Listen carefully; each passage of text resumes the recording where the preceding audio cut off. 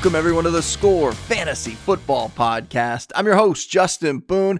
Thank you for hanging out with us here today. We've got 2 weeks left to go in the fantasy playoffs. Hopefully you already listened to yesterday's show where I went over the important injuries from week 15 and which ones you'd really need to be worried about here moving forward. Normally I would run through the top waiver ads during the second half of that episode, but I decided to hold off on that at least until we had some more updates on things and until we saw what happened in the Monday Nighter as well, just so that I could give you the best possible advice, who you could pick up heading into week 16 and who's really going to make a difference for your team. And before we get into that, just a small programming note that I want to say, because Christmas falls on a Monday next week, I'm not going to be doing that usual Monday show. Instead, I'll do the injury roundup and the waiver ads episode. I'll do that on Tuesday for week 17. So 1 week from today, you're going to get the normal Monday show, but you're going to get it on Tuesday. We got to make it there first though, and that means getting another playoff win. So let's get through these top ads for week 16. And at quarterback, let me just say that if you look back at the quarterback results from week 15, it's wild. Aiden O'Connell is the QB3 overall, Derek Carr QB6. Easton Stick, as bad as the Chargers offense was in that game, he was the QB11 on the week just thanks to that full second half of garbage time that he had there. So you're really never out of it at quarterback. You just got to find the right streamers. And this week, Baker Mayfield, he is still over that 50% rostered mark that I use as a cutoff, but he would be the number one pickup for me. He has back-to-back top 12 finishes, including the second most fantasy points. Last week, he had that 4-touchdown game versus the Packers. Chris Godwin finally coming alive for him. The Bucs get the Jags this week. In Jacksonville, they're a pass funnel. They're also giving up the third most fantasy points to quarterbacks. So Mayfield, a strong streamer in this one. If we dip below that 50% roster line, it's a tough call at this point. There's really nobody that stands out. Gardner Minshew, he's been solid as a spot starter in fantasy. Over the last month, he's finished as the QB5, the QB11, the QB14, and the QB19. And even with Michael Pittman leaving early with a concussion last week, Minshew still threw for 3 scores. And we always give a nod to the pace that Colts offense plays with. It tends to create more opportunities for everybody, including more pass attempts for Minshew. Plus, his opponent this week is the Falcons. They're a favorable matchup for fantasy quarterbacks. So Minshew, he's in play as a streamer, even if Pittman doesn't get cleared for this one.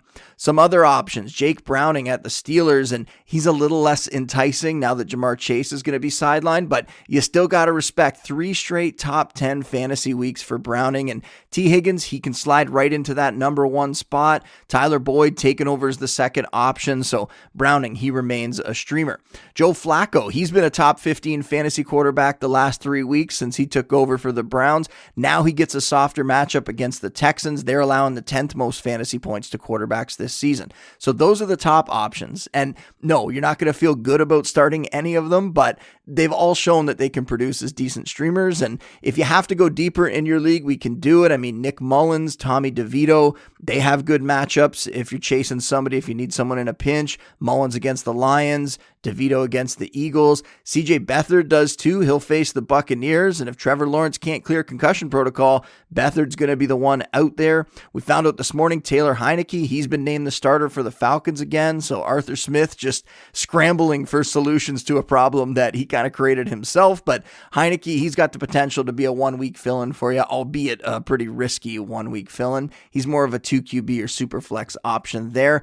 And we got a few new starters popping up in these formats. Like if you're looking for those 2 QB or super flex guys, Mason Rudolph, he might get the nod for the Steelers if Kenny Pickett isn't ready. They've seen enough of Mitch Trubisky. I think we all have. Ryan Tannehill, he could get the call if Will Levis's ankle sprain keeps him out. And that's on top of all the other backups who are already starting. So quarterback, it's just been a mess this year with all these injuries. And really, it's only getting worse over the final month.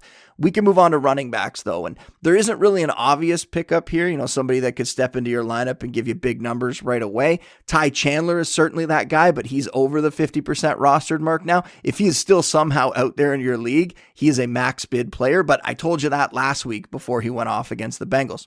Deonta Foreman, he's also over 50% rostered. He's locked into that 3-way committee with Roshan Johnson and Khalil Herbert, and it's been a little tough to decipher at times, but this week, The Bears should be able to run the ball on the Cardinals. Arizona gives up the most fantasy points to running backs. So if Chicago, if they can get up in that game, Foreman, he could have RB3 flex value and could have some upside too if he can find the end zone. And then Tyler Algier, he's the other guy who's over the 50% rostered mark, but I think he should be picked up.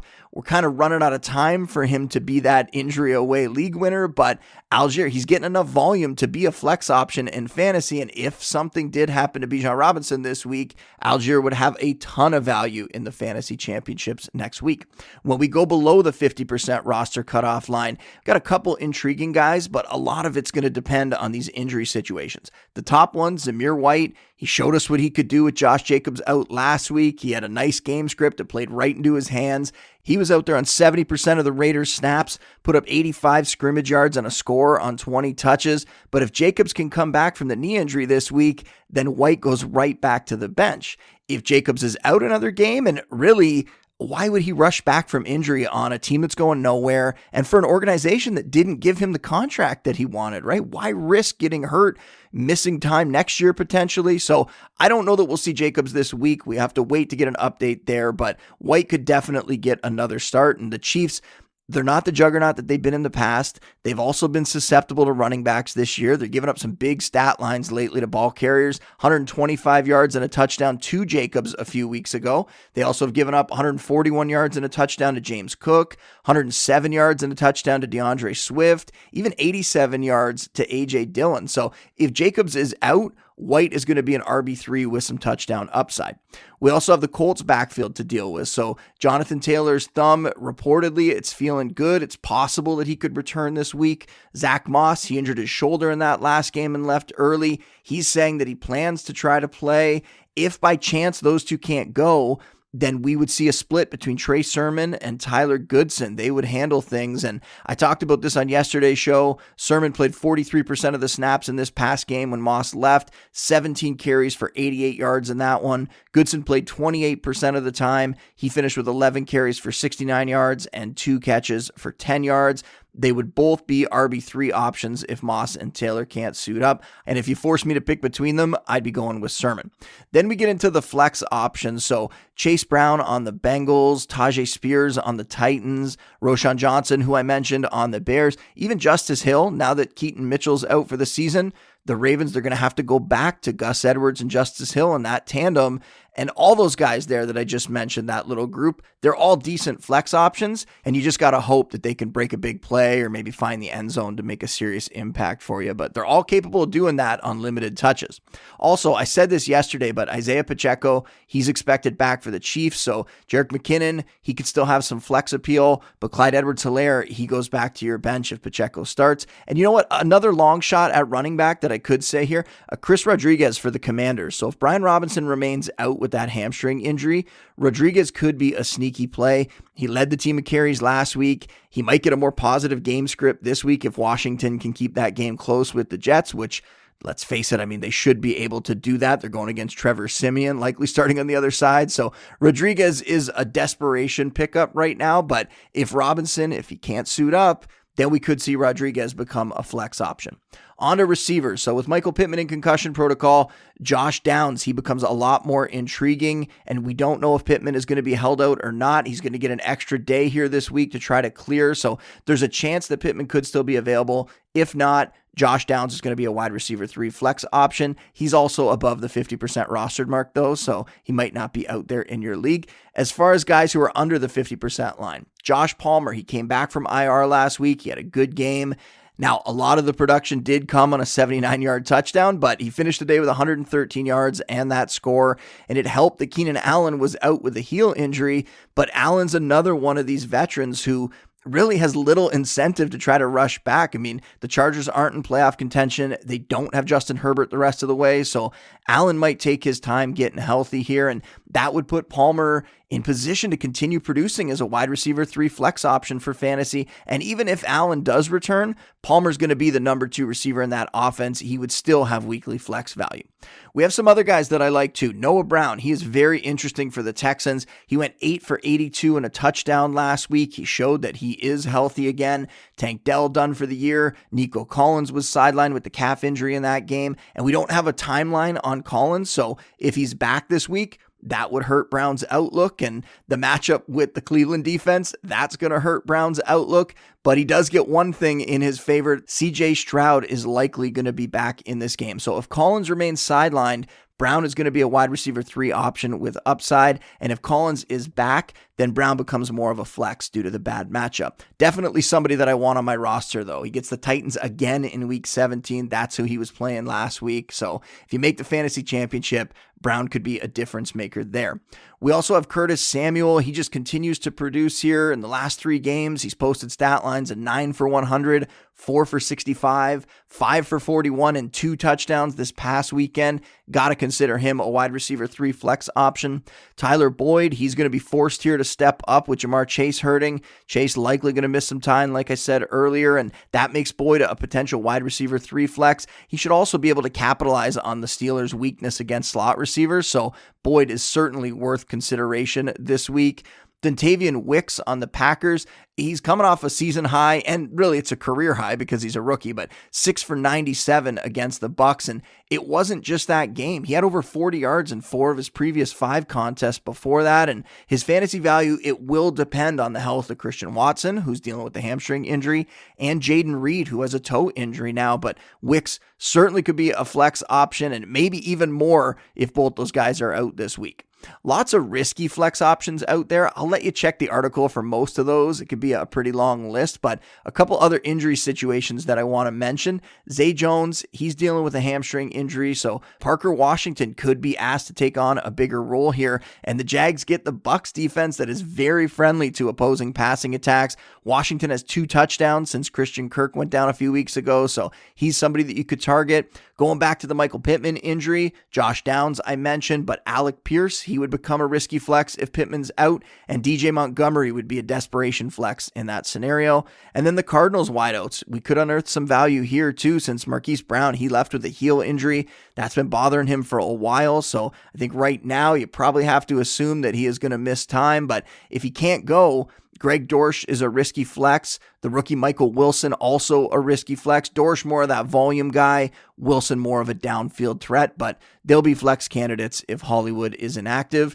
And I'm probably going over too many players here, but it's the semifinals, right? I want to make sure you're ready. So we can flip the tight ends now. And here we do have someone that stands out, and that's Tucker Kraft on the Packers. He's been making the most of his opportunities. Luke Musgrave's been sidelined with that lacerated kidney. We don't know if Musgrave is going to be back this season. And since he got injured, Kraft has 3 top 12 fantasy finishes over his last 4 games. Plus, he could get even more volume if Jaden Reed and if Christian Watson, if those guys are out or if they're limited with these injuries. So Kraft flirting with low-end tight end 1 status in fantasy right now, and if you need help there, he is a must-add this week. You could also look to Gerald Everett on the Chargers. He's been solid, not spectacular, but solid in terms of being a streaming option. And then there's a bunch of risky streamers at tight end, guys like Cade Otton on the Bucs. He's facing the Jags' weak pass defense. Michael Mayer on the Raiders. Tyler Higbee on the Rams. Chika Okonkwo, Tanner Hudson. I mean, the list goes on and on. There's lots of players in that category, but you just have to know you're taking chances on all of them if you're going with one of those guys. We could even add Mike Gesicki to that mix too, since Hunter Henry, he's dealing with a knee issue, and we don't know if Henry is going to be available for week 16 or not. But that brings us to defenses, and normally I put 4 or 5 defenses in the waiver wire column. This week, I think it was up to like 7 or 8. And we've talked about this recently, right? You have so many backup quarterbacks starting now. It really opens up the door for a lot more streamer defenses. So I'll just rattle them off quick, but the Packers, they get Bryce Young and that floundering Panthers offense. Carolina giving up the 4th most fantasy points to opposing defenses, but a lot of opportunity for spiked weeks against them too, right? Sacks, turnovers. They just come in abundance when you're playing the Panthers offense. The Broncos, they get Bailey Zappi, and the Patriots, New England, 5th in fantasy points allowed to defenses, so that's a good matchup there. The Colts, their defense has been on fire in the second half of the season. Now they're going to get Taylor Heineke and the Falcons, and that one's self-explanatory. We don't really have to get into that. The Bengals, they get Mason Rudolph and the Steelers. The Bears are taking on that banged-up Cardinals offense. The Commanders get Trevor Siemian and the Jets. The Rams against New Orleans. The Seahawks against the Titans, and maybe Ryan Tannehill starting in that one. So just plenty of options at defense this week. But that is all for today's show. So if you haven't already, go go give my Week 16 waiver wire column a read. That's up over at The Score. Also have the first edition of the Week 16 rankings up later today, so depending when you're listening to this, they might already be available. And I'll be back Wednesday with another show to help you get ready for the semifinals. But until then, big thanks for following me on Twitter at Justin Boone. Big thanks for listening to every episode, and we will see you next time. Said leave on time, my baby said leave on time. Leave on time with me.